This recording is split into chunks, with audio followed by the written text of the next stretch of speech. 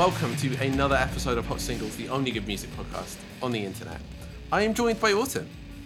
Hi, that's me. That is you. And we are joined by a very special guest. Say hello, Mark. Hi, I'm Mark. You are. And Mark has brought along a very special album. And it's a big one, so we're just going to talk about this one. Mark, do you want to tell everyone what this album is? I brought the album 69 Love Songs by the Magnetic Fields. Don't fall in love with me yet. We only recently met. True, I'm in love with you, but you might decide I'm a nut. Give me a week or two to go absolutely cuckoo. Then when you see your error, then you can flee in terror like everybody else does. I only tell you this cause I'm easy to get rid of, but not if you fall in love. Now that I'm on the make, and if you make a mistake, my heart will certainly break. I'll have to jump in a lake, and all my friends will blame you. There's no telling what they'll do. It's only fair to tell you I'm absolutely cuckoo.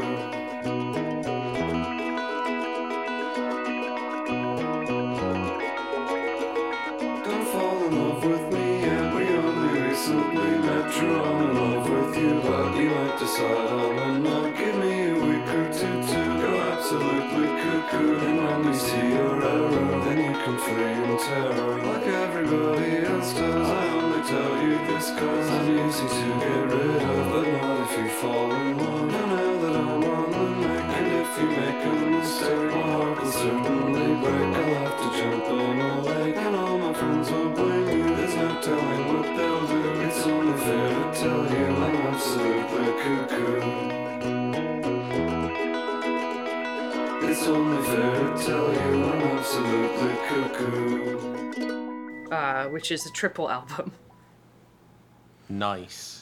How long is it? It's 172 minutes. So, I was going for 69 songs. Oh, Yeah. it's also You're fine. 69 songs. It's 3 albums of 23 songs. It is that, and we're gonna accidentally or surreptitiously say the word "nice" as many times as possible in this entire podcast, It is a nice album. so that it loops around from being obvious and trite to slightly obnoxious to ecstatic and overwhelming and joyous by the end of the however long this podcast is. Like this is the commitment I'm making personally. If I thought the bit through better, I would have a little running tally, and I would have cut us off from saying nice once we get to 69 nices. That's a really good idea. But I mean, we're already 6, but maybe 7, but maybe 5. I don't know. It's kind of up in the air. Either way, I can in post, if I'm feeling really adventurous, put a little ding every time we say the word nice. God, like a CinemaSins thing? Ooh. Oh, I didn't think of it in those terms, but I thought you were going to do the CinemaSins ding for every time we said nice. maybe I need to do the CinemaSins ding. This sounds quite funny, actually. All right, we'll see. I don't know. How many times are we going to use them? I don't know. We'll see. I'm less confident about this bit than you two are. Fair enough. I mean, I'm just saying things, to be honest. Isn't that what podcasting is? This is just what podcasting is, but generally we have to plan the things we say so that we don't end up with horrendous bits that go on for 2 hours of podcast. So this is why you need to be stopped immediately. Speaking of being stopped immediately, Mark, do you want to tell us anything about what the hell this album is? Yeah, so, I mean, it is... Wikipedia calls it a concept album, which I guess it is. That's a funny... It is an album centered on a concept, but yeah. I don't think... I think of a concept album as having, a narrative. And, I mean, okay, so it's not a concept album unless it has a wizard in it, basically. Yes. Oh, this album has some wizards in it, I would say. Okay, that's true. At least for me. Okay, so this album is literally 69 love songs. Every song on the album is a love song in some form. Some of them are definitely getting kind of cheeky with it about what that means. But, and almost all of them are kind of weird little narratives in themselves. I mean, as a love song often is, right? Because you got to have at least 2 characters or figures to have a love song, right? There's going to be, at the very least, the speaker and the person the song is addressed to most of the time. So, yeah, and it's just like, I don't know, it's this kind of ridiculous thing to do, right? Like, I'm going to write 69 love songs, and they're all going to be an album, and it's going to be good somehow. And he did it. That's the thing, like, and somehow it's going to be good is the kicker. Like, it's one thing to write a bunch of songs. Like, there are lots of people who have written a shed load of songs. Absolutely. Like, trying to turn that into a singular project where it is just, like, part of the bit is there being lots of them seems really audacious, but somehow it's, like, kind of worked. Well, and the other, like, interesting part of the ambition of the album is that, like, they're largely in different genres. There are, like, regular old pop songs, there are regular old rock songs, there are, like, corny jazz pastiches. There are a lot of, like, weird novelty songs that are still good somehow. Yeah. Yeah. You know, like, I'm a person who enjoys, lengthy Christmas albums from Sufjan Stevens. And he has, like, sort of one lane that he sticks in through that whole process, whereas this is, like, you know, going through a lot of different territory over the course of its runtime in an interesting way. Yeah, and it's, like, it's super well-known and, like, influential, and, like, a lot of people will be like, oh, 69 love songs. Like, a lot of musicians will be like, oh, that was so important to me.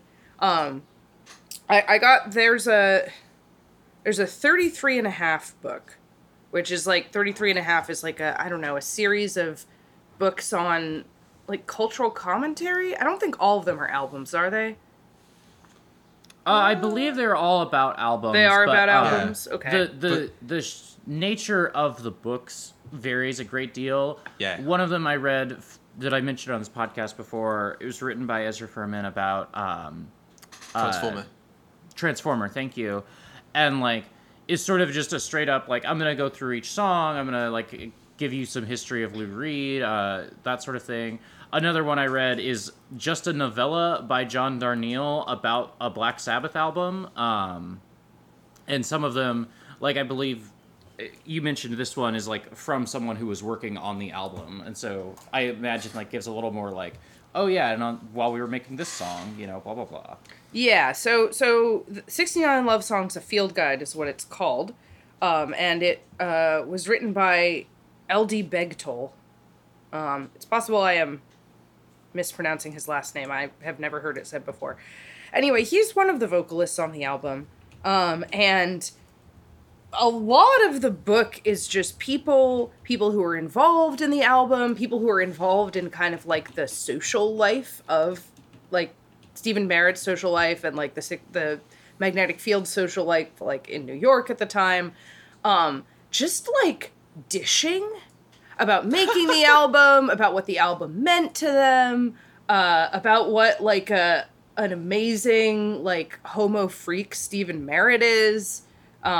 It's great. It's a really, like, funny read. And it really, there's a section towards the end where I think just, like, every single person he's talked to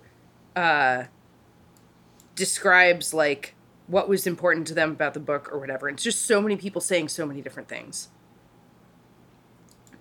Mm-hmm.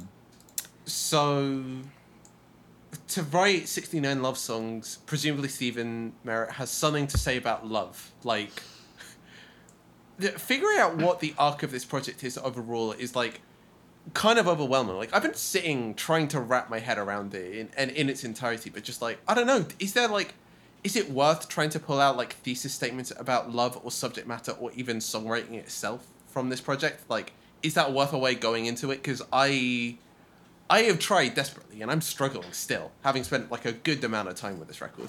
Well, I do have a stick to put in the spokes of your bike there, because you were like, oh, this album must have something to say about love, right? Well, Merritt has said in an interview, and this is quoted on Wikipedia, that 69 Love Songs is not remotely an album about love. It's an album about love songs, which are very far away from anything to do with love. So I get the sleight of hand, but I also think that there is I know, something trite about that separation there. I do think. I agree. Like, I think I don't think that is true. I think he said that in an interview one time because he thought it would be funny. I mean, it is quite a funny line. It's a good line. Yeah. If it means anything, I guess what I would say is that, like, love is such a huge and complicated human experience that it is actually impossible, even with something as monumental as 69 Love Songs, to really say what it is, right? Like, I think that's kind of what he means by that, is like, look, I just know I wrote some love songs. That's really the most I'm able to claim here. Yeah. But I do think it's about love. Of course it's fucking about love. Like, of course the songs actually have content and aren't just all, like, kind of ironic commentary on songwriting itself. Yeah. Because that would be boring. It would be boring, but also he's quite good at writing really good songs. That's true. And some of them are about songwriting, for sure. Love Is Like Jazz. I was waiting until... Okay, so there are a couple moments where we can just, like... Okay, if we need an in, let's deal with some of the sillier ones. Love Is Like Jazz. Second track on disc 2. I feel like a lot of the songs that deal more in, like, cliche about songwriting are a lot of them concentrated onto disc 2. Yeah, you know? We normally parcel this off, so Mark would, like, deal with this one, I would deal with this 2, Autumn would deal with this 3, and, like, it doesn't really well like this is very much one single project, but, like, I did realise that I got saddled with not quite the, like, complete esoterica and strange expansive stuff, and not quite the simple pop songs. I got the sort of weird transitory period of just, like, flimsy nonsense in a lot of places. Oh. But I still... Knowing that I love them. And some of my like absolute favorite tracks in the whole record are here too. But at the same time, like, Love Is Like Jazz is here. So disc 2, like, doesn't open on Love Is Like Jazz, but, like, nearly opens on it.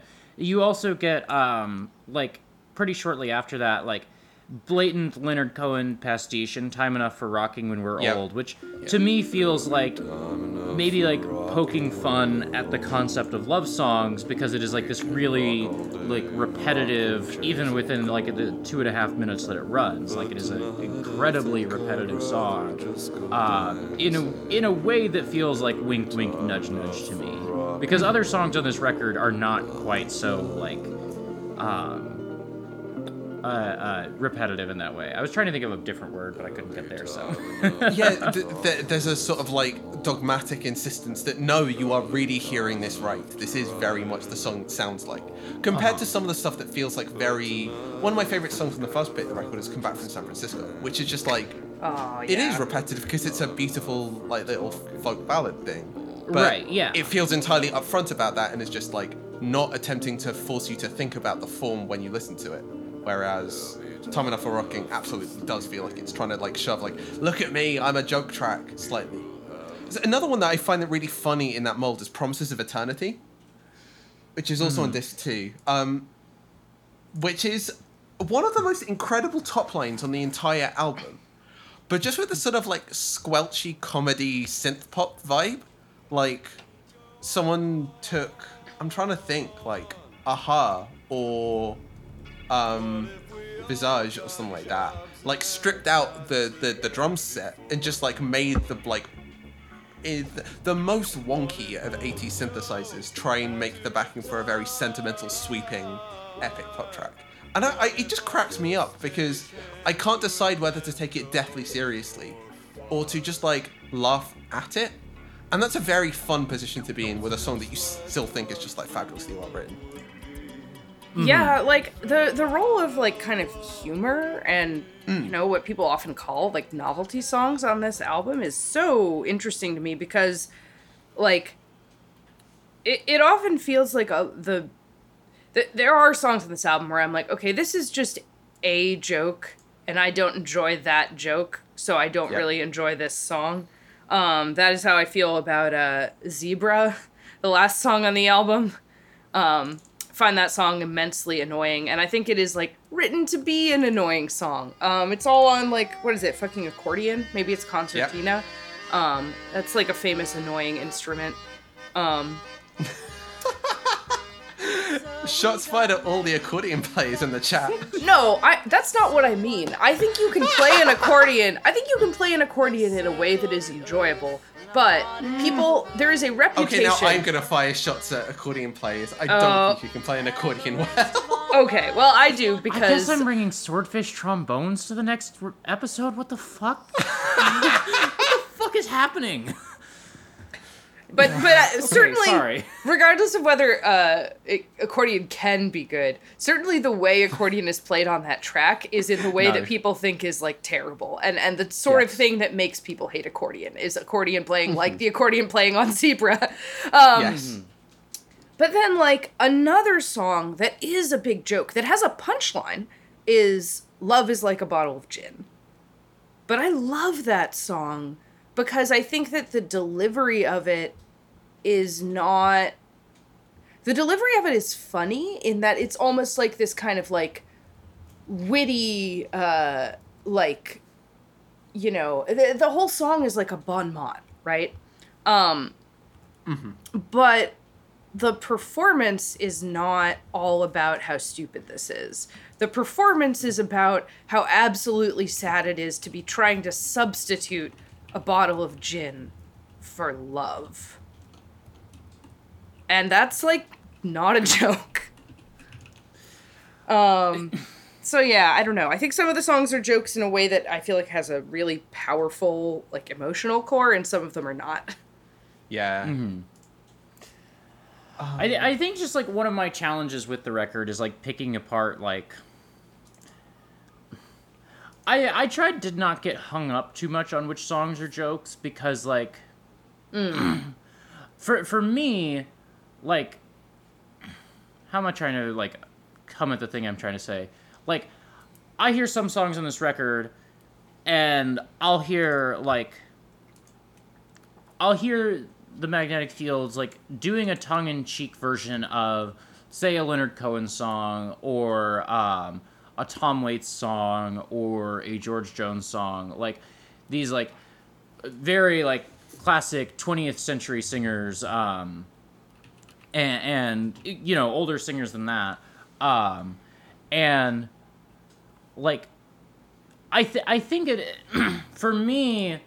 None of the songs come off as jokes, but maybe like homages to other things that are maybe being a little like haha about it, you know? But I don't think that like there's not a lot of stuff on this record that comes off as like mean-spirited when it comes to joking. Like, I don't know, I'm kind of fond of Zebra.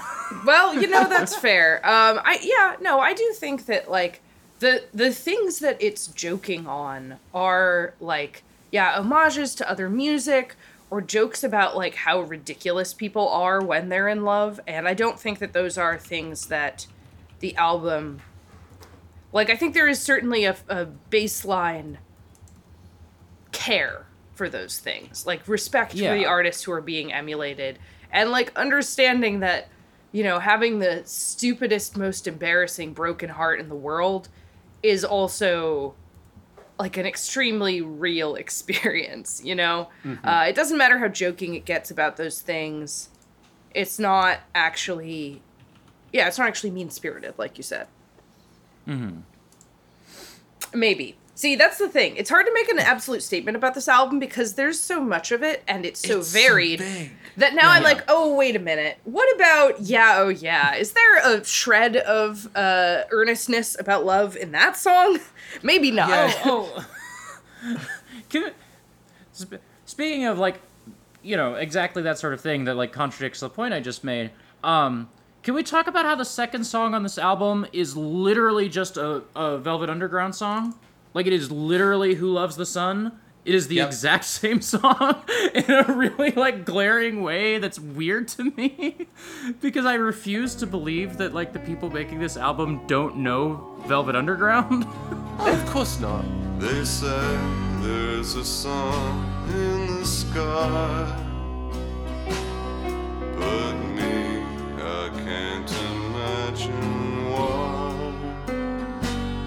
There might have been one before you were gone, but now all I see is the night. So I don't. Yeah, no, they that's very funny to me because I'm not very familiar with Velvet Underground, so I did not know that someone already made that song. The Velvet Underground on the 1970 album Loaded, which is explicitly like a joke album, is explicitly like a betrayal of everything their first albums had been about in service of like loading, quote, the records with pop hits. And the first song on that album is Who Loves the Sun? Who cares that it makes flowers? Who cares what it does since you broke my heart, etc. Like, it's the same song in a really bizarre way that, like, kind of set me off on the wrong foot with this record at first, because, like, they're just doing other people's songs? And then I was like, they're doing other songs. I like these other songs, okay. Yeah, no, that's... Who loves the wind? Who cares that it makes breezes? Who cares what it does since you broke my heart?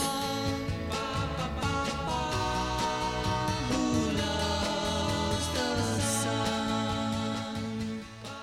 But yeah, no, like this is kind of the world it lives in, where like stealing from the Great American Songbook, where the Great American Songbook covers both Stephen Sondheim and like Lou Reed, is like a very important thing for like the full range of expression in this album. And that means it has to like straddle the lines between utter seriousness, cynicism, and like how would I put it? That sort of like camp taking melodrama really seriously. Like it's triangulating all of those simultaneously, because like songwriting triangulates all of them simultaneously, and particularly songwriting about love. Like the like super indulgent musical ass Stephen Sondheim moments on this album like absolutely feel like there are ways to treat many of those songs both either as cynical or as like melodramatic, and both of them work. And the more generous you are to this album, the more it gives back to you, obviously. But you know what I think is I think maybe... all of those moments sorry. have to be in there. Yeah. What I would maybe point to as an example of what you're talking about, of that kind of like two-facedness about melodrama, is I Don't Want to Get Over You. Because that, like I said, I mean, I mentioned the idea of like the stupidest, like most obsessed, most pointless breakup feelings ever. That's like what that song is. That song is literally about being miserable and everyone around you being like, you know, you could stop being miserable, and you being like, no, I want to be miserable. So like it is presenting a person who is so caught up in their feelings that they are acting like a fool, and everyone else knows it and they know it. So there is a certain like cynicism or like mockery there, especially, you know, when it's like dress in black and read Camus. Like, oh, I could take my obsession over this breakup so seriously that I start acting like a high school goth. But at the same time, it's like, it's a beautiful song. And like the part where the line, not have to dream of what I dream of, the way that Merritt's voice kind of like lowers and like he draws back a little bit on what I dream of. It's like he doesn't quite want to tell you what he dreams of, because that is like too upsetting. Like I don't want to tell you what it is that I'm avoiding thinking about, because it's like this is the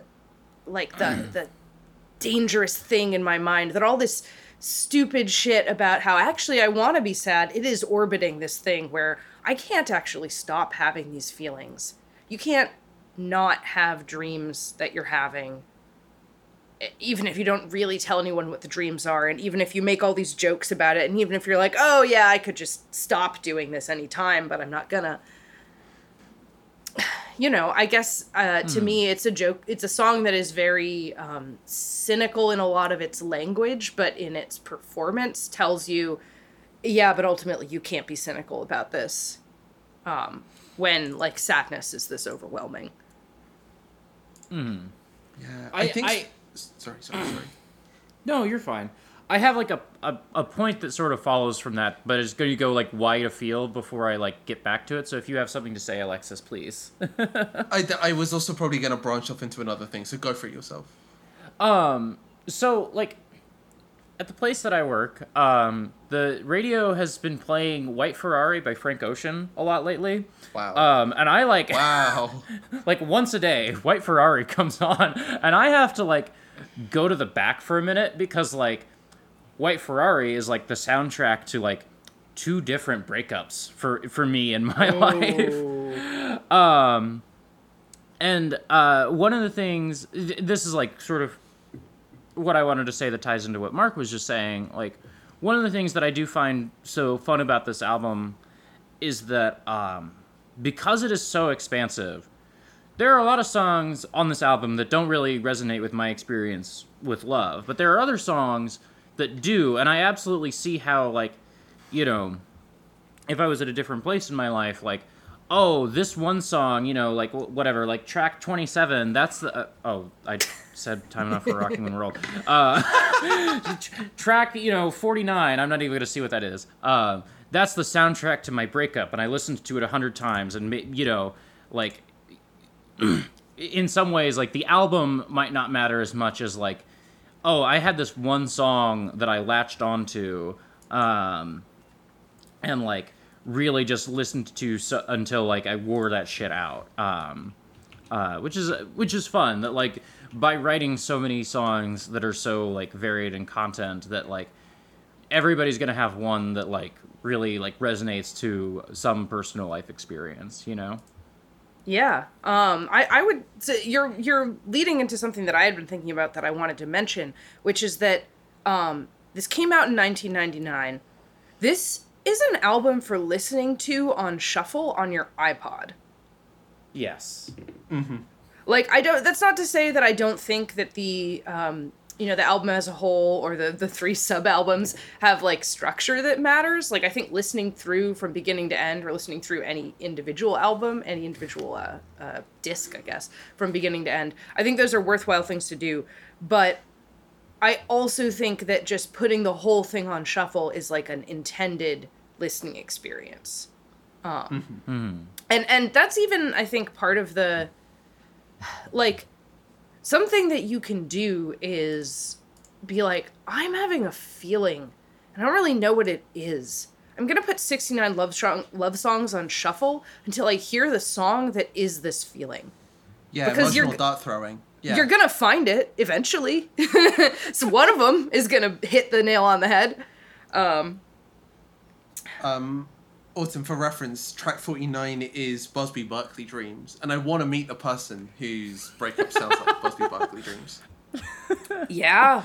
I mean, it is a breakup song. It's very much a breakup song, and but also, like, I want to know the kind of romantic, like, capital R romantic, who literally does have, like, the, like, vast, elaborate choreography going on in their head. Is like the backstage, like, Gatsby-esque opulence thing going on in the background to their doomed romance. I love this.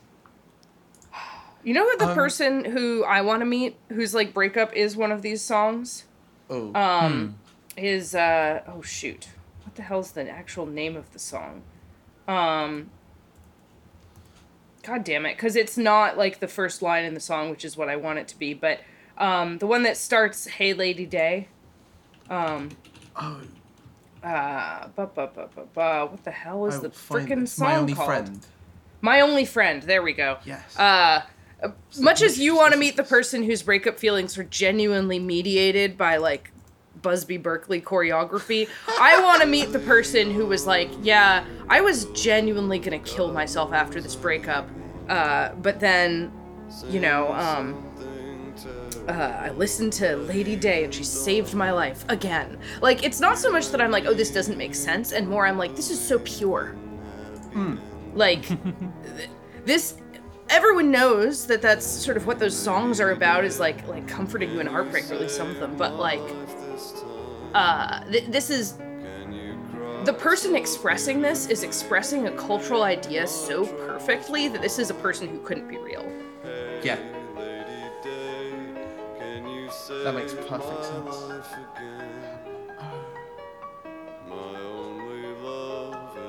Did you had this thing you were gonna kick out to Alexis? So just that trying to just bounce off that point very briefly before I like say the thing I was gonna say anyway.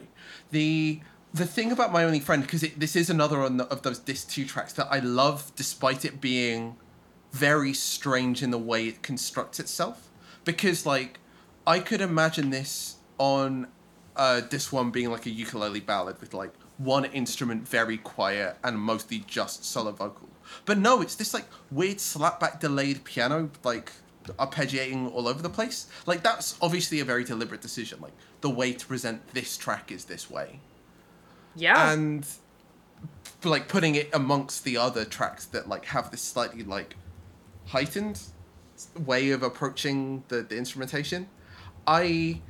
It's kind of where I was going ultimately. Like, I find this to be one of the best examples of it, but I think given that we were starting off talking about I Don't Want to Get Over You, which is one of the most muscular, straightforward rock songs, in a way that I just love. I could listen to an album full of I Don't Want to Get Over You over and over again, and I like the band Yo La Tengo because they basically do make the song I Don't Want to Get Over You 15 times and call it an album. The way that the way that the album sounds is so peculiar in a really, really interesting way. And Autumn bringing up Velvet Underground sort of like maybe sort of settles in my mind slightly more how and why I think it sounds the way it does. Because it's really, really lacking in drums. I say lacking as if like relative to what I imagine like a normal late 90s, early 2000s indie album should sound. Right. There's an expectation for impact and thickness in your rhythm section that just is absent. There are barely any bass parts, and the drum parts are often just very reserved or absent. It's also just like full of space in the like, it's so sure of how much it wants to put the weight on the lyrics and the vocal performance. Yeah. That often it just like hides all the instrumentation in the background, just fully knowing it's there as an accompaniment. And like, obviously it means like it does things to like where your attention goes. Often it does like, I find that method of presenting the song, for me personally, this is I think quite an individual reaction, but it makes it more able to undercut itself. Like I find if the song were balanced in inverted commas in the way I'd expect most indie rocks to, and that I think I Don't Want to Get Over You comes closest to on this whole album, I would be in a sort of like an emotional register that matched the like totalizing effect of being like not quite in the room with a band, but listening to a band as you normally would in any other circumstances. Whereas tracks where they like fully like push the vocals right to the front, push the instruments all the way down, turn the drums down in particular into an area where like yes they're present, but you notice their lack of like impact and their lack of like being up front. That forces you to like, I have a like the standard way is just like reach for breath and say it's like a deliberate alienation device. I don't think it is that way, because I think this is just like aping, the more I think about it, aping just older songwriting, like both techniques but also like compositional and production standards. Like Yes.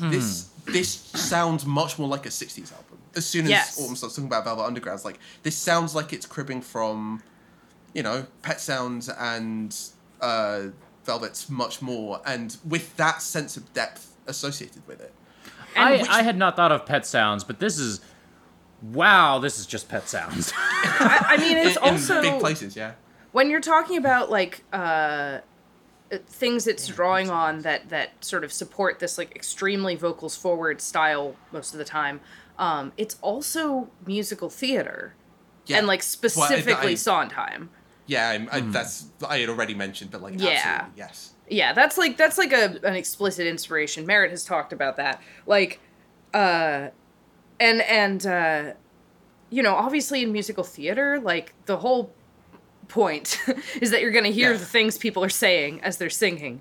It's actually very funny to me. I like to listen to music on my phone now, but it is like actual MP3s that I own. I like to listen to those on shuffle. And I have some musical theater in my library, and it's always very funny because it's mixed so differently from any like pop or rock song. Like I always have to crank it way the hell up to hear anything. And this is not like that, but certainly like you know, that is an influence, and it feels like it's kind of for the same reason, which is to say so much character needs to be communicated in 2 to 3 minutes. So you're really going to have to hear every little inflection of the voice of the person who is singing. Except on a track like I Shatter, where the vocals are almost overwhelmed by this like heavy, like, what is it, like synth sound? I've kept trying to figure it out. My best guess is it's double-tracked strings. Oh, yeah. It's definitely some kind of strings. Yeah, like it definitely either heavily affected or played below the bridge or something like that, like, or pitched afterwards. And yeah, like obviously the vocals also running through this like horrible auto-tuney style wobbly robot voice effect. Yeah, but even there, I definitely think like the thing that happens in I Shatter where the you know, the instrumental does come to the fore more, it comes to the fore by like sharing its character with the vocals. Like the vocals and the instrumental almost like start to merge in that track, for at least to my ear. And so it's like the instrumentals only come forward if they are expressing the mood of the vocals, and the mood of the vocals is something where almost like the I Shatter is a weird track, I think, because the scenario that it's describing is so bizarre and alien that it's like a fully impressionistic experience. Yeah. There's none of the lots of these songs are salted with little kind of cultural references. Particular cities are mentioned. Other like musicians are name dropped. I Shatter feels to me, you know, I was like, maybe there's some wizards in this album for me. I Shatter sounds like something that, like, I don't know,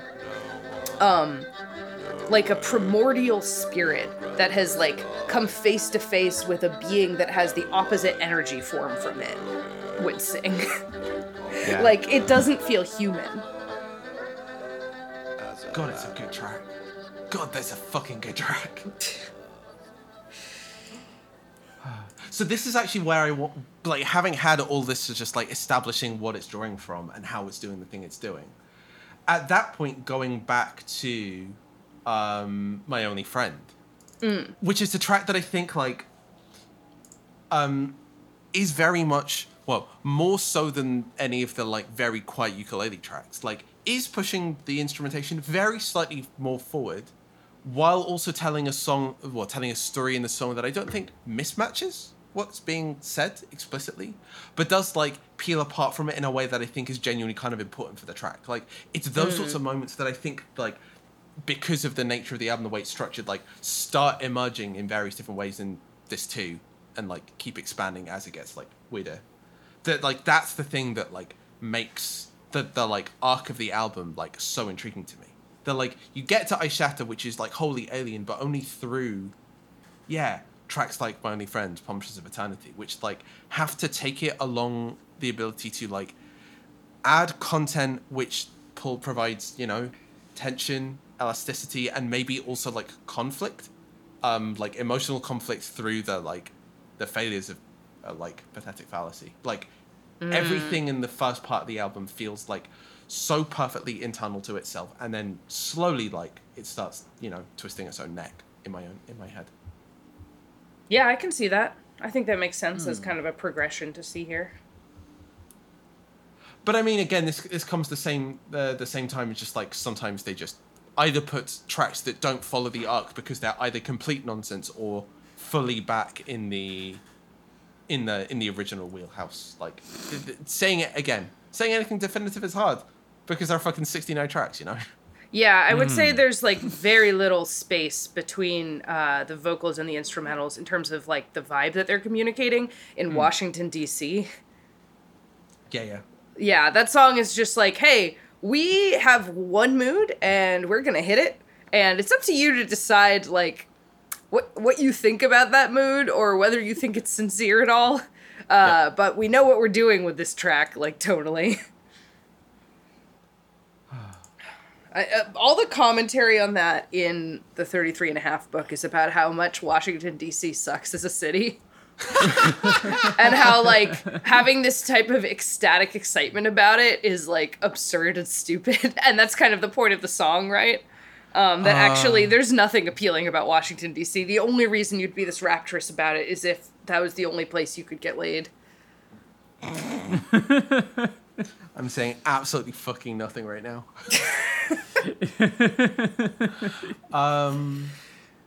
Yeah. So there is a common trope. Songs about cities and going to them. Yes. I already mentioned Come Back from San Francisco, which I think is one of my favorites. Luckiest Guy on the, is it east side? Is that the Lower one? East Side, yeah. On the Which Lower is, East Side. that's such a funny thing, because the Lower East Side, in that sense, as something you would call the Lower East Side rather than like the East Village or like maybe Chinatown, does not exist anymore. And it was on the way out when this album came out.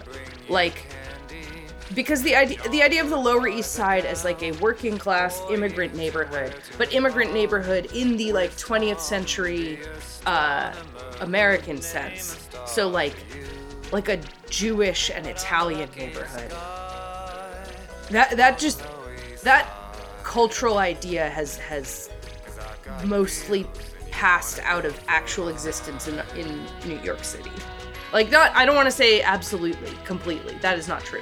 But like it's there's a bit in the 33.5 book where someone is like, the East Village. It's the Lower East Side. And I read that and I was like, man, I'm sorry to tell you, it is the East Village now.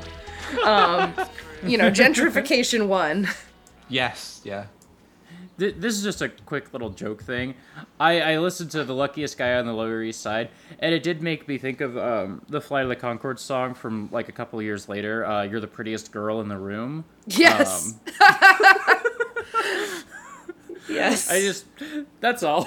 There's not a point there. I just heard that. It wasn't even that I heard the song. It was that I read the song title and I thought about that song. This album probably is a pretty big influence on Flight of the Conchords. Oh, almost certainly. Almost certainly, yeah.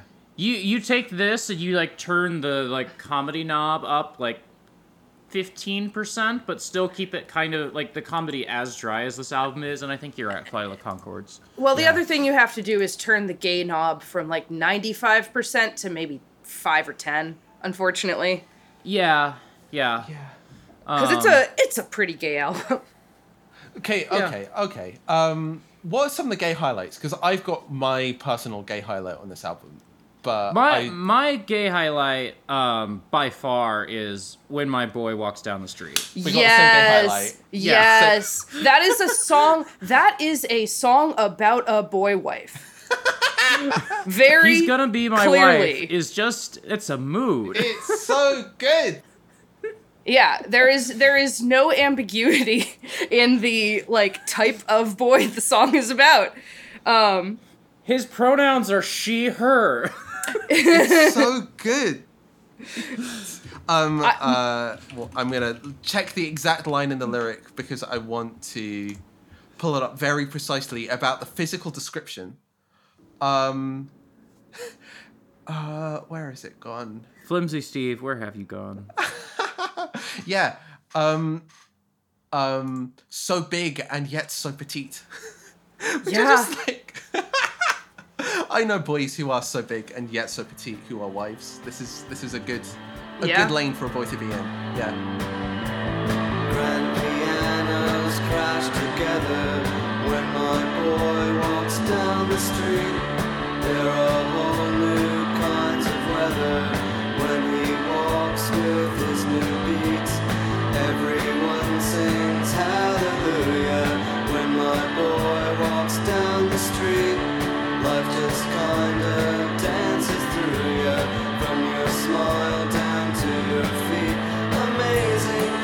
a whole new form of life. Blue eyes blazing, and he's going to be my wife. Can I maybe throw out, I don't know, maybe a song that might be debatable as to how gay it is, but for me it's a very gay song, is Papa Was a Rodeo. Let me look at the lyrics for that one again, because I can hear the melody in my head, but not quite. Home was anywhere with diesel gas, love was a trucker's hand. To me, Right, yeah. that's very gay. And, like, the love song is about being like, yeah, I'm too, like, hard and tough and masculine, and I'm a creature of the road. I'm a creature of, like, rope and steers and playing guitar. And then the other person says, hey, that's me too. That's the cute little romantic punchline of the song. And it really is like one of the sweetest songs in terms of the way it resolves, where it's like, yeah, we lived together for 55 years and we're still in total love. But like the way that the vocal performances from Merritt and Sims, like Stephen Merritt is really leaning into this like gay cowboy thing vocally. And then when Claudia Sims comes in, like, yeah, she is a woman, but she sounds like a gay cowboy twink. Like, it's beautiful.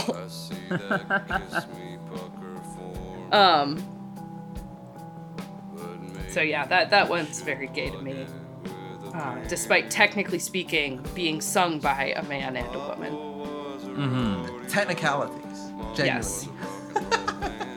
I think we could also cite, there's just a number of songs on this album which are just explicitly texturally gay, like Acoustic Guitar, right? That's an incredibly lesbian song. Oh, maybe if I get really good at playing acoustic guitar, my girlfriend will get back together with me.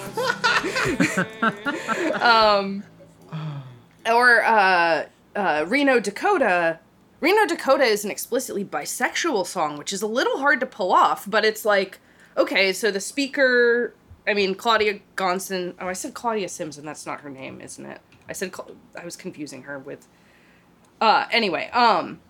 Sims is the female vocalist on, Papa Was a Rodeo. Shirley Sims. Claudia Gonson, the vocalist on Reno, Dakota, she is a woman. We can hear that her voice is probably a woman's voice. Reno, Dakota is like, it's a real person who is a man, but if you don't know that, I think it's a very gender ambiguous name. So Reno, Dakota, unknown gender, is in a relationship with a woman speaker, but then when she gets jealous, she's like, is there a boy who? Well, he's just a whore. So the speaker thinks that maybe Reno is cheating with a boy, but the speaker's also with boys, so it's like, are you with a man who would be cheating on you with a man, but you also would have had sex with his, like, male partner? Mm-hmm. Or are you with a woman who's cheating on you with a man? Either way, like, there's no way to resolve this heterosexually. Even though you could theoretically imagine that it's a woman singing to a man, it's still a bisexual woman singing to a bisexual man. Like, it just is that.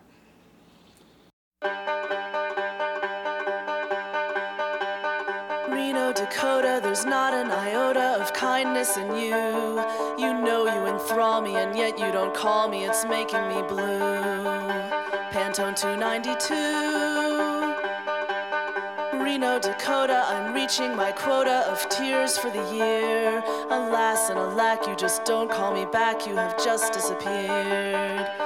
It makes me drink beer. I know you're a recluse, you know that's no excuse, Reno, that's just a ruse. Do not play fast and loose with my heart. Reno, Dakota, I'm no Nino Rhoda, I don't know the score. Have I annoyed you, or is there a boy who, well, he's just a whore? I've had him before, it makes me drink more.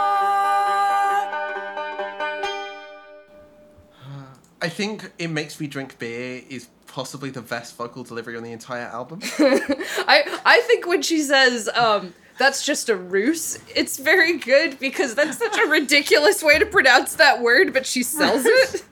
She got to rhyme it with recluse and excuse, so Yeah, you gotta pull that one off. The book claims that's her natural pronunciation of ruse. I don't know if I believe that.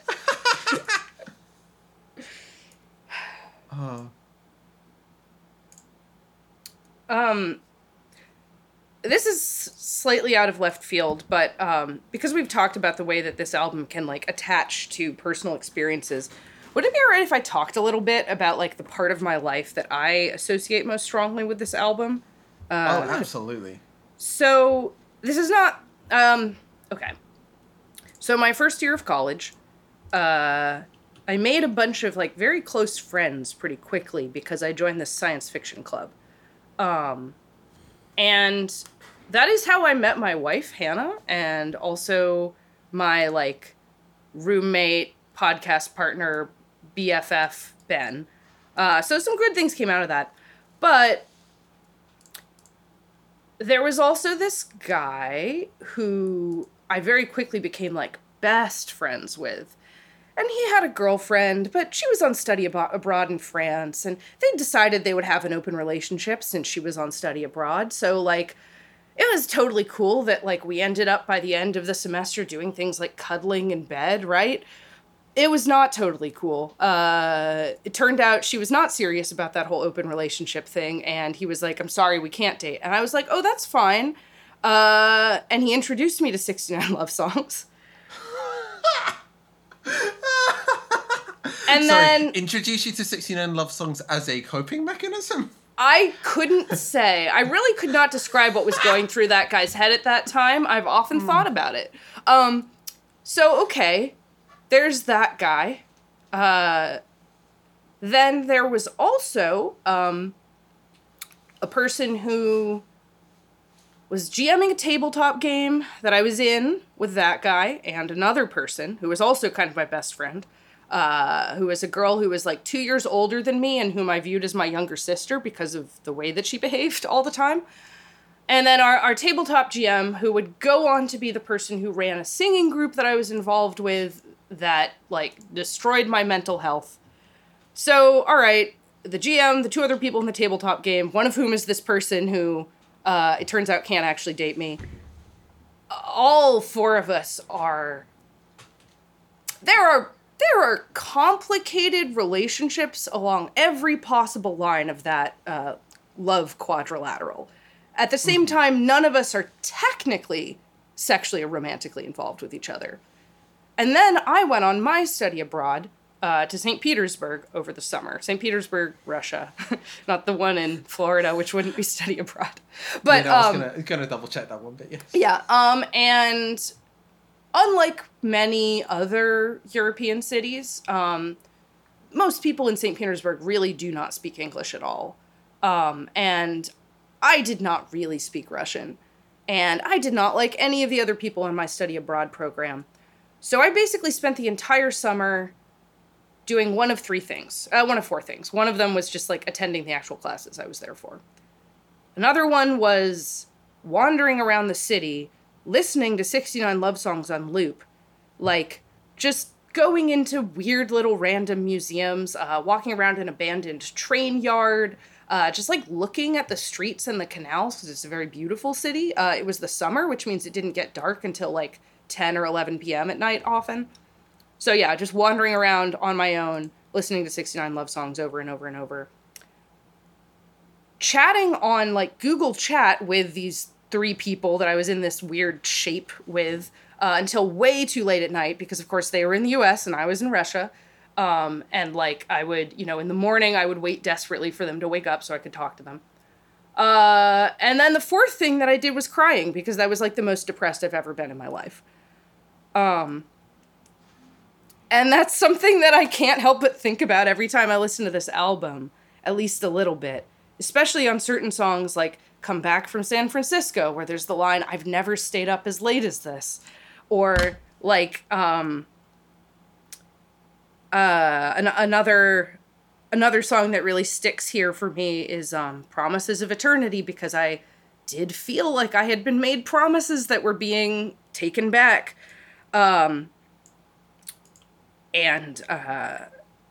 Also, what's the one? Long Forgotten Fairy Tale. This is one that I didn't really associate with this song at the time, but Long Forgotten Fairy Tale is about, like, your abusive lover returning to you and you becoming completely caught up in that person's fantasy world. And I think about that now when I think about the person who was GMing the fantasy tabletop game that I was in and obsessed with, and who, like, came to fully define my life at the end of college before I cut off my relationship with her. Like, this whole album is just weighed down by my study abroad summer in 2011. For me. And yet, also, it's like, because it is so heavily associated with that summer in so many just, like, toxic, layered ways, re-listening to the album, as I have quite a lot in the 11 years since then, has, like, been my way of moving past those relationships and moving past the person I was at that time, because I'll listen to these songs again and I'll be like, yeah, this does make me think about that time and those relationships. Wasn't that terrible? And you can move through it with the song, you know? Listening to and singing along with and feeling I Don't Want to Get Over You is actually a way to get over someone. So yeah, those are my thoughts about my context with this album. Yeah. So, again, it is looping back yet again. But I find it so fascinating that that depth of feeling can get found on... Not that it can be, but that it so sincerely resonates in Promises of Eternity and Long Forgotten Fairy Tale, which are two of the, like, those songs which have instrumentals that pull apart from their text. Yes. So forcefully, yeah. Yeah, I really think that even some of the most silly, like, songs, it is possible to get some kind of core out of them. Maybe I can't do that with Experimental Music Love, but I still think that like song is good.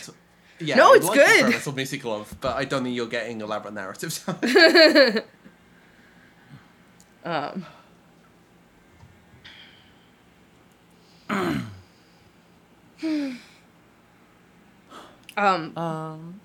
I have, like, a thing I can pull out if either of you are interested.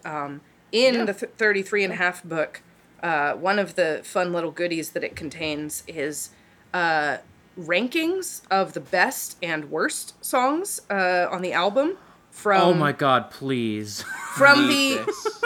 Okay. This is Appendix D in the book, Top 10 Then and Now. These polls were conducted on the StephenSongs.com mailing list. I've been a member since 1996. That's from the, like, introductive paragraph by John Sandini. I don't know who that is. A big name on the StephenSongs.com mailing list in 2006. Okay, so the mailing list, I'll go from the bottom to the top for the top 10 songs as of April 2006. Okay. 10 is a tie between I Think I Need a New Heart and Nothing Matters When We're Dancing. Okay. 9 is Come Back from San Francisco. 8 is Yeah, Oh Yeah. Ooh. Yeah, that's a- it's wild to me that gets that high. I could see that. In 2006. Yeah. Yes. 7 is Long Forgotten Fairy Tale. 6 is Busby Berkeley Dreams.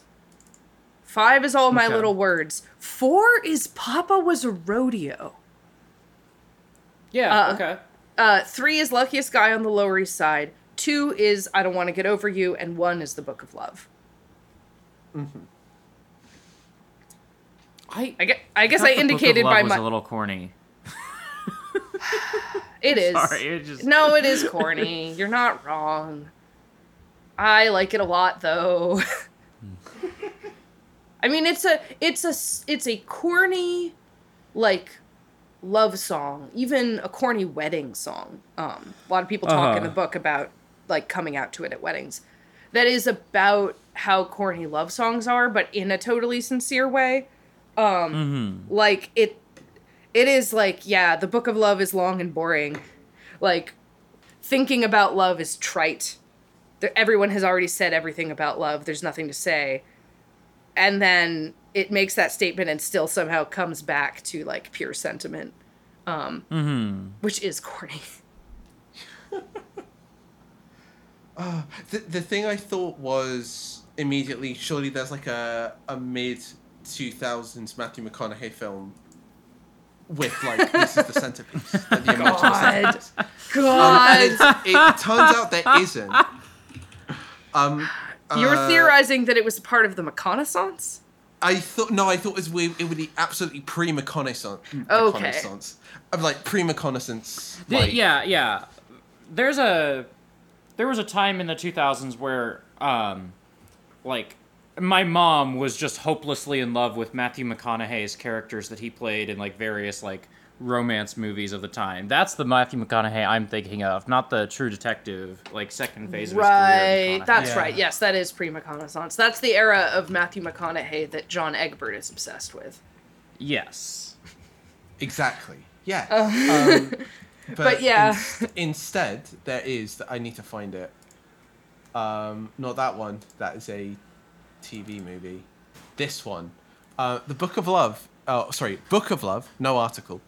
Is a 2004 American film written and directed by Alan Brown and starring Frances O'Connor, Simon Baker, that guy, What is the Mentalist, and Gregory Smith. This is the film that I thought existed, and I'm going to send you the poster because it is crucially important that you see this poster. That's what I thought the Book of Love film would look like, and I was entirely Fuck. right. It was. Okay, it was but- just the guy. What was the Mentalist, and not Matthew McConaughey. Yeah, I see exactly what you mean. Does it have the song in there, or? I'm gonna double check, but I think the reason I found this is because the Book of Love song, in popular culture, no wait, hang on. It is also the source of the title of the film in which the song is prominent, Book of Love, starring Simon Baker. So yes. God. Yeah, okay, you're right. Maybe the song "The Book of Love" is dead. Thanks for killing the romance in my soul. Hey, you're talking to two people who I'm sure you will know will find no reason to kill the magic and joy of things that are also fully ensconced in pop cultural detritus. Like, this isn't how it works. You don't need to kill the magic in your soul just because there's a 2004 Simon Baker product with it. Do you want to know the bottom 10 songs? Oh yeah. Also from This April could be a better 2006. list, honestly. All right, so 10 is Bitter Tears. Okay. 9 is Fido, Your Leash is Too Long. 8 is How Yeah. Fucking Romantic. Oh no! Come on. Yeah, no, I agree. I think that is like everyone missing the point. 7 is I Shatter. That's Weird. reprehensible, frankly, because Yes. that's one of the best tracks on Is the it- record. Is it because of the Dr. Seuss, like, you called me mad as a hatter? Like, is it because of that? I think it's because, I mean, Because- maybe. I think it's because it's so, like, alien in the way I was describing. 6 is Zebra. Yeah, fine. 5 is Shaking Xylophone my Track. head. Zebra's fine. Not taking all the zebra slander on this podcast. Yeah, 5 is Xylophone Track. 4 is Experimental Music Love. Also, just wrong, incorrect. 3 is Love in the Shadows. That upsets me. Gotta pull up the melody for that one so I remember which one it is. Oh, no, this is nice. I remember liking this one. Love in the Shadows is like, I mean... Oh yeah, this is one of the better ones. This is I like, don't know about one of the better ones, but this is good. if they made a movie of Times Square Red, Times Square Blue, I think this should be in the Oh, wow. soundtrack. Yeah. Because this is a song about finding like a deep, passionate connection with another extremely like physically unhealthy person in the back of a like porno movie theater. To me, that's what Love in the Shadows is. Shout out to Samuel Delaney. Yeah. 2 is Love is Like Jazz. And 1 One is Punk Love. Love is Like Jazz maybe should have the first spot. Yeah, I agree. Yeah. Love is Like Jazz is so mean. Stephen Merritt clearly hates jazz.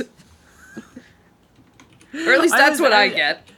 I was reading the lyrics to that song to Nora earlier, and she was like, "Is that what jazz is like?" And I'm like, "No, No, it's not. It's not what jazz is like at all. I'm surprised a girl is like is not a pretty girl is like, sorry, is not one of those that like got the like, this is secretly genius, but more likely got the no, this is trash. In the same way that Love Is Like Jazz. A pretty girl is like in Love Is Like Jazz are like twinned in my head for being like the horrible, but one being the like the knowing, cynical, and the other being the like indulgent flip side of each other for making puns and more or less getting away with it. I think if I was gonna say something like incredibly mean about this album, it's that like, sure, anyone can write 69 love songs when you pad the length by finding easy similes like that and making a 3-minute song out of it. Yeah, no, A Pretty Girl is like, as you say, easy similes. Also, it's like, I mean, I know this is not, like, a fair thing to like, I don't mean to say this is the most important thing, but it is quite problematic in multiple different directions. Like, if you do it wrong, you could do time. Yeah. I'm sorry, what? Also, mentions a minstrel show. Yeah. That's, none of that is especially great. So again, this is one of those moments where like the fact that this is kind of why it runs the full range for me. Like the fact that there are so many songs where I'm caught about whether to take them seriously or not means that when you get presented with this or Queen of the Savages, it excised the word from my brain, which is why it took me a moment to recall it. When you get A Pretty Girl Is Like and Queen of the Savages, like I'm stuck with exactly how unserious to be about them because, like, Especially, I want to be generous, and I also like don't think the joke lands even if I'm being generous. So, you know, Queen of the Savages is about dating Ayla from Chrono Trigger. Yeah. With all of the cute, like genuine, like charming vibes that implies. Did you not also have this thought? I had exactly the same thought. Which is to say that there's a bunch of like charming stuff in there, but at the same time, it is like a kind of fundamentally offensive idea about, you know, quote unquote primitive humans. You're quite taken by the I had it literally exactly the same thought, which is good. I'm glad about that. That's the touchstone for sexy cave woman in my mind. Yeah. Oh, entirely. To be honest, the annoying alternative, because it's highly unromantic, is Flintstones. Which is like, the problem is like you literally do have like a married guy double act as the central thing there. But the Flintstones Congrats on is finding the one thing more sexless than Chrono Trigger. Wait, hang on. Okay, Ayla's very sexual in Chrono Trigger. Yeah, they are trying to make you horny for her. Whether or not they succeed, I don't know that Toriyama has ever drawn like a sexy person. He tries. Boy, he tries. Have you seen how people are about Bulma on this website? I know how people are. Have you seen the fits on Frog? Excuse me. Okay. Well, okay. The raw sexual power of Frog is its own matter. Nora is very crossed with me right now. So. Nora is upset at me describing Chrono Trigger as sexless. I mean, you're factually wrong. Chrono Trigger as a whole is, I think, not very sexy. I'm just saying they do want you to have a crush on Ayla. Yeah, absolutely. When she scampers, her little tail flicks around.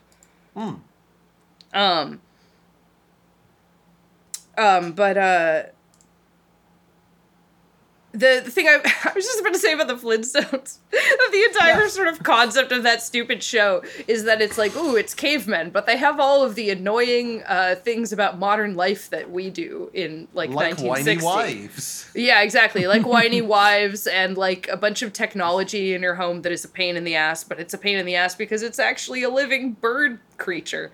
Whereas I think the image of cave woman, there's no...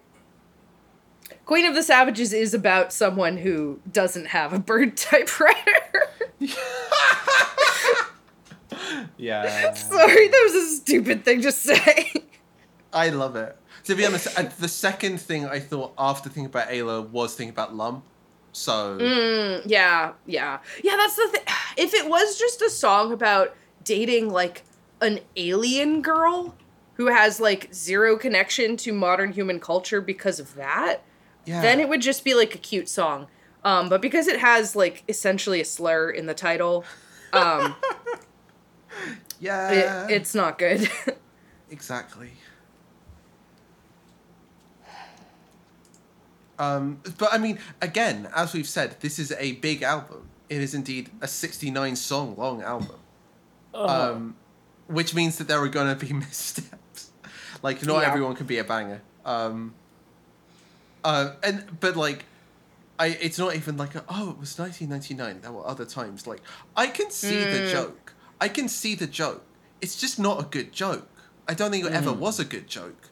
A Pretty Girl Is Like a Violent Crime is a far worse and far less impactful love song than A Boy Is a Gun. And, like, that metaphor is, like, not a complex metaphor, but, like, you can do this joke well. You just didn't do it well this time. Yeah, and also you did this joke better in Love Is Like a Bottle of Gin, which is a pile of... It is a pile of hoary cliches about both love and drinking. But by lining them up with each other, you've pointed out, hey, aren't these hoary cliches the same? Doesn't that maybe say something quite sad? So yeah, it's just like objectively doing something better with the idea of piling up a bunch of boring similes. Yep. Would either of you want to talk about like personal favorite tracks at all? I feel like we've come around to a lot of the favorites. But When My Boy Walks Down the Street and Need a New Heart are definitely definitely like the two best in my book. That's kind of what I was moving towards, is that we haven't yet talked about I Think I Need a New Heart at all. Yeah. Mm-hmm. I mean, when I first had the thought about, like, oh, this could soundtrack anyone's breakup, like, it was, that song is what I thought of, you know, like, or this album, like, anybody's gonna find their breakup song. Like, that's not the song that I thought of. That is, like, the breakup song on the album. Like, there are many breakup songs on the album, but that's the one. Time stands still, all I can feel is the time standing still as you put down the keys and say, don't call me, please, while the radio plays. I think I need a new heart. Oh, I think I need a new heart.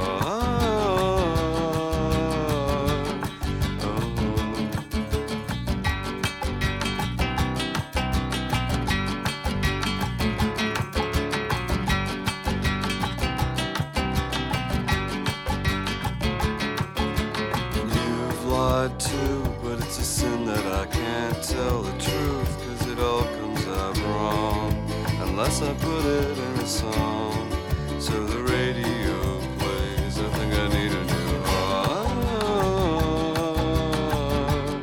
Just for you, I think I need a new heart.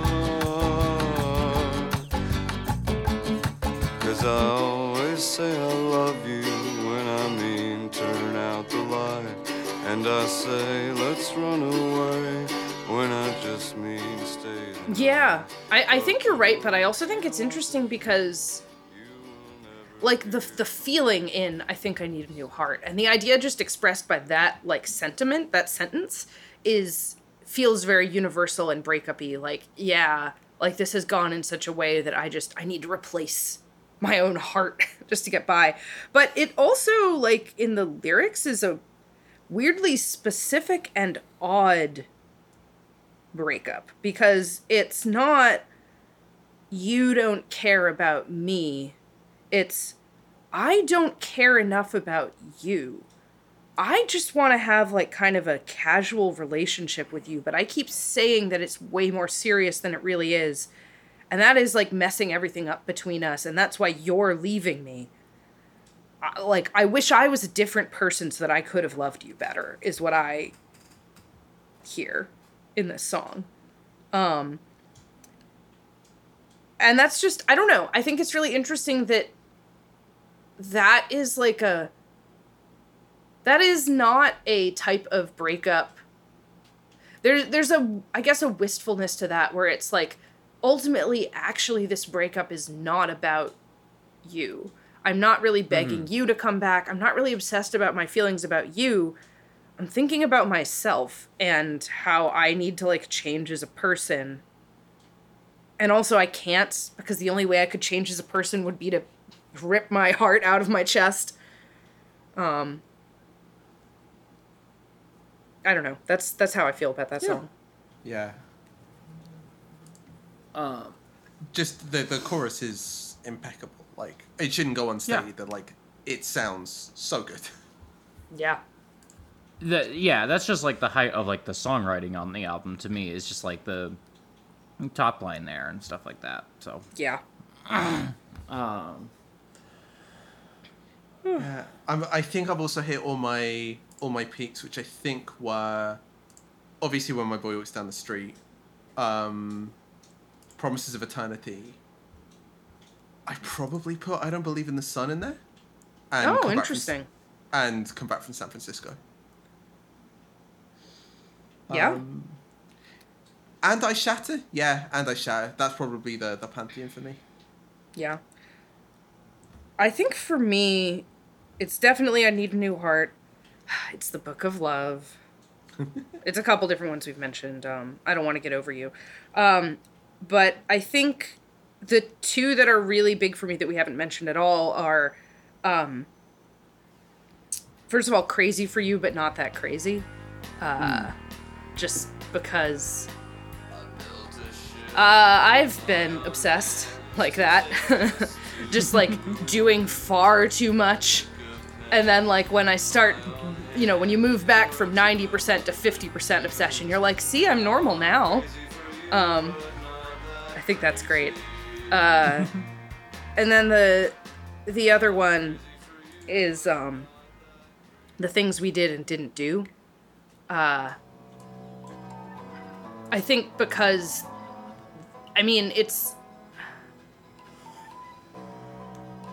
it's a combination of the type of, like, toxic relationship and the kind of, like, reflecting on it in the past and, like, the mix of regret and nostalgia.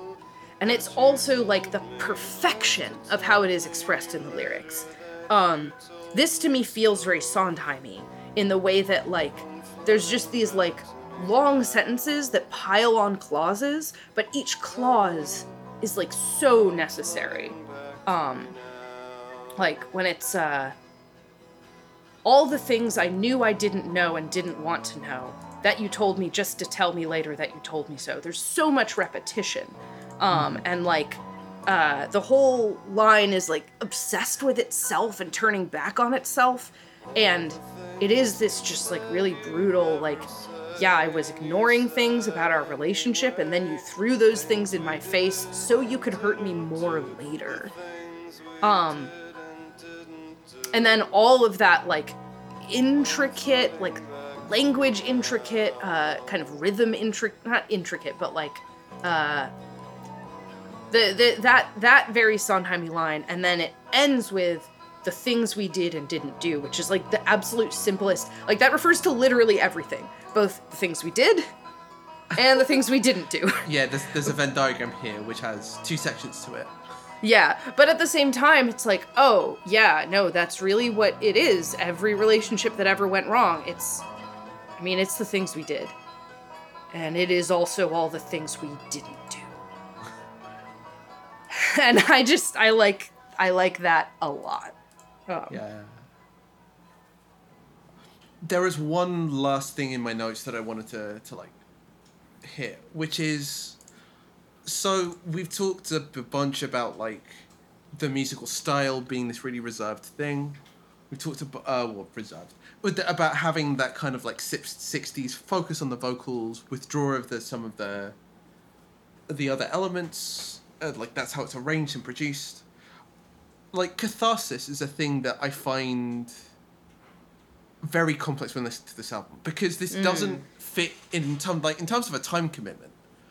It's very hard for me to imagine like sitting with this album, starting an emotional arc and ending it by the end in a different place. Like I have my own like impeccable breakup album, and it is Take Me Apart by Kalela.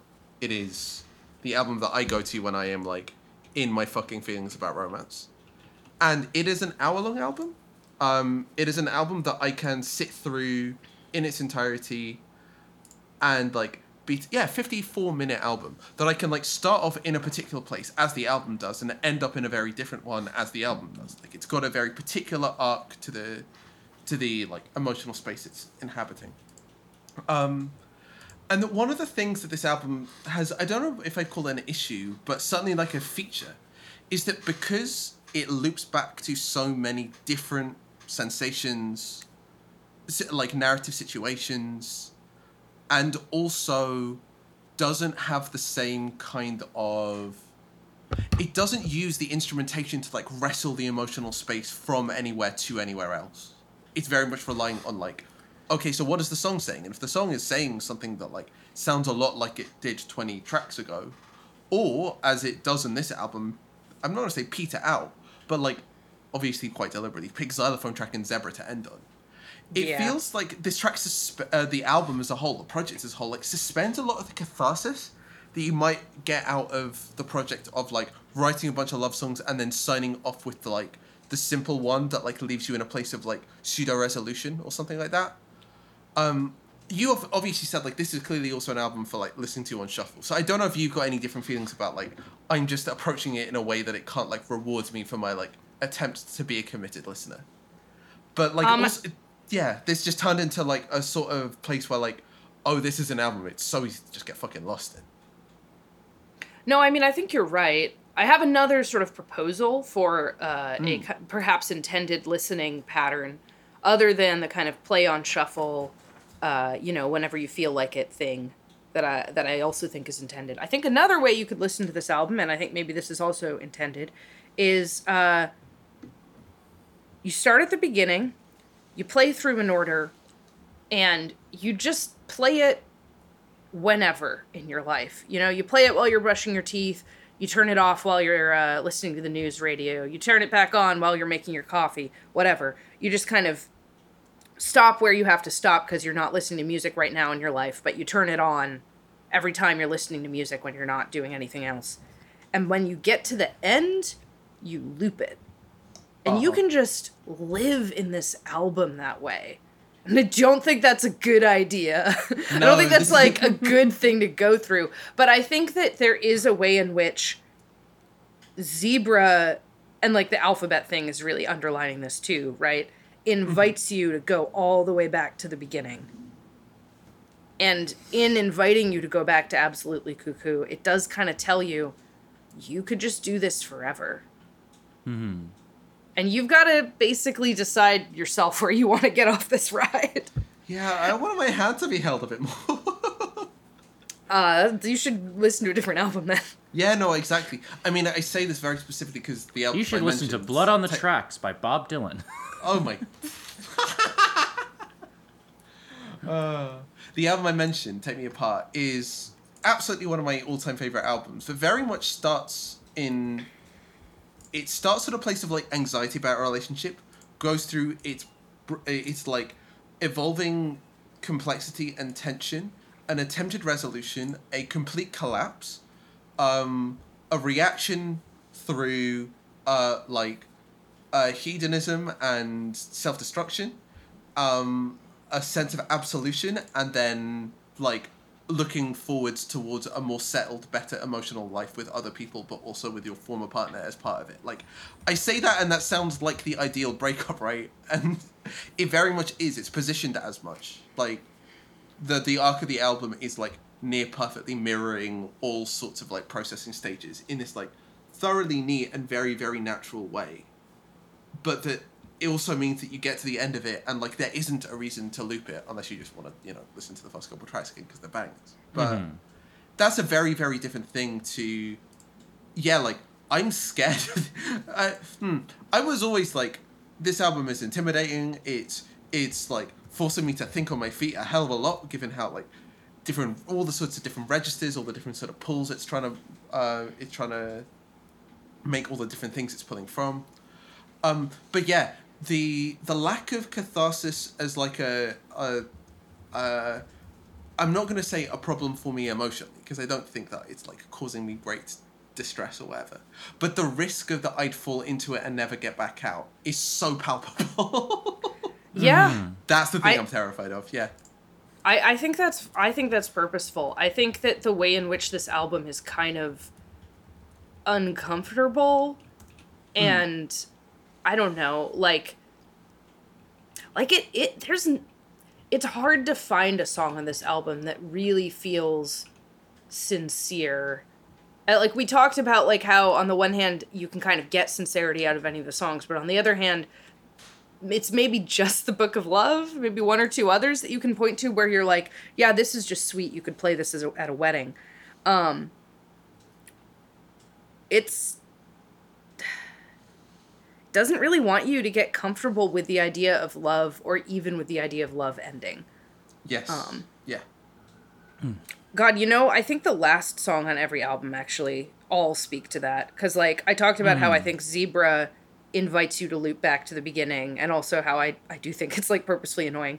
I Shatter is also kind of spiky and hard to get into, right? And then The Things We Did and Didn't Do, I think, is more kind of overtly appealing than either of those other two tracks. But, you know, I talked about how I think it is Sondheim-like, expressing the core of a really toxic thing extremely powerfully. So yeah, each of those ending tracks, I think, is kind of leaving you in a profoundly uncomfortable place. Mm-hmm.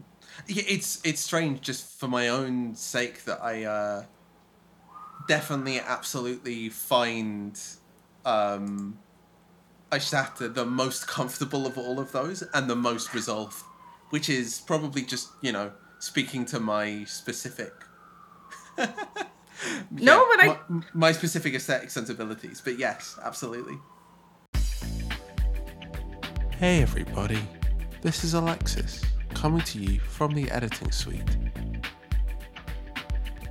Here are the albums we'll be talking about on the next episode of Hot Singles, which will feature me, Buchanan, and Autumn.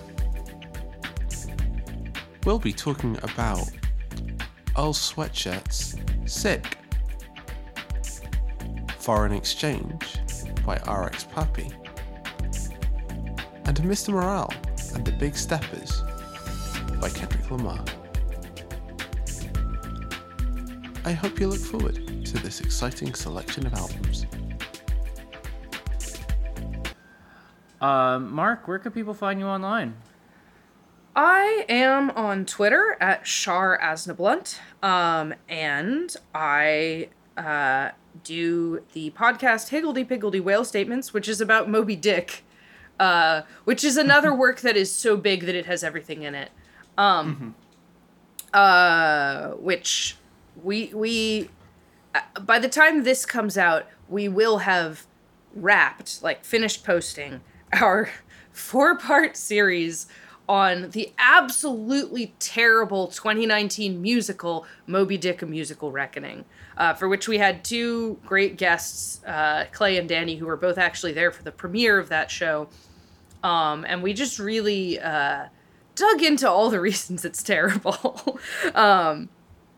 So yeah, that's my other podcast, which I'm hoping to be updating more regularly in the near future. But yeah, that's where that is. Did you know that the reason that the musician Moby is called Moby is because his family is actually related to Harold Melville?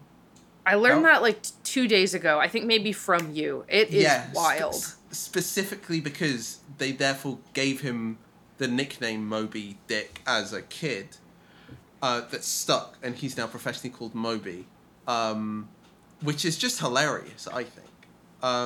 But I'm not going to finish that because it's a lewd joke and I don't want to sully this other excellent podcast. I'm not going to finish that thought. It is very funny to nickname a child that. Pretty funny nickname for a child.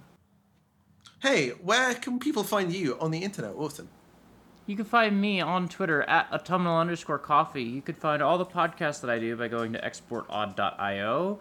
Right there, you can get links to all the free feeds, or by giving us $1 a month, you can get access to this podcast early, or Nate Stairwells, which is a podcast where I watch old movies with Nia. Nora, what's another podcast we do? I'm suddenly blank. Gotham City Limits, thank you. I was just doing the $1 ones. Gotham City Limits, a Batman podcast, and at some point in the future, Ars Arcanum will return, where Mark and I talk about the works. My wife and I talk about the works of Brandon Sanderson. Wait, hang on. There was a comma misplaced there that did a Yeah. My boy walks. What is it? I just stumbled over the sentence. It's fine. I am not a male wife. No. Just want to stake that claim. Yeah. That is not the through type of sentence. not the type of non-binary mask that I am. No. Yeah. Anyway, Mark, Nora, and I read the works of Brandon Sanderson, and that will come back at some point in the future. It got derailed by work, and then maybe today I've decided to pursue a promotion at work. I don't know, so Do it. who knows? But yeah. And finally, for $5 a month, you can listen to probably my best podcast, which is Poptown Funk, which is just Nora and I hanging out on the couch. Nominally, there's gimmicks, but mostly we just hang out on the couch. To be honest, the gimmicks are quite painful on that one specifically. So Okay, sometimes they're good. They watch Star Trek. you did Yeah, watch we Star just Trek. watched a good episode of Star Trek. Sure, we had to watch Guardians 2 to get there, but Yeah, no, I was going to say, did you not watch something absolutely horrendous immediately before that? And I was struggling to remember what, because like you were so clearly disinterested in it. But yeah, no, Okay, the but- answer was yes. You did watch something horrendous. You've also given yourselves the escape valve at this point. After your what was it, your Sid and Nancy episode? Sid and Nancy, which is a perfectly fine movie that we just didn't want to watch. Yeah, that's the thing. You gave yourself the escape valve by not watching Sid and Nancy, and then you watched Guardians 2. So you've made it clear what side your bread is buttered on. God damn it. Be good to yourselves, please. That's all I ask. Alexis, where can people find you online? You can find me on Twitter at Regression with 3 S's. Don't forget the third S. And my other podcast is Stan Ontology, which is a K-pop track breakdown podcast, which had an episode out last month, I think, and should be coming back shortly as well. You should also plug your music that you make. Should I? Should I really do Yes. that? This is your Oh, music yes. podcast. Obviously, yeah. yes. all right. I had a track out on a quite excellent EP called the Lost Mecha Files. I think that Lost Mecha Tools. I should know the name of. It is Lost Mecha Tools. I should know the name of the EP my track got released on. From Twofold, who is amazing, and all the other very, very cool people at Eat This, which is the label collective that I am part of. We're going to find out literally this evening whether we won Best Upcoming Label or Best Newcomer Label in North America from DJ Mag, which will be very fucking cool. But Oh, there's shit. a genuine chance we might actually win that. We'll see. But yeah, check that release out. We're pioneering new lanes in electronic music, and I can say that entirely unironically because Bandcamp Daily, the magazine attached to Bandcamp, said so. So Hell yeah. That rules. there you go. And with that, I think it's time to say thank you to all boy wives, and we'll see you next episode. Bye, everybody.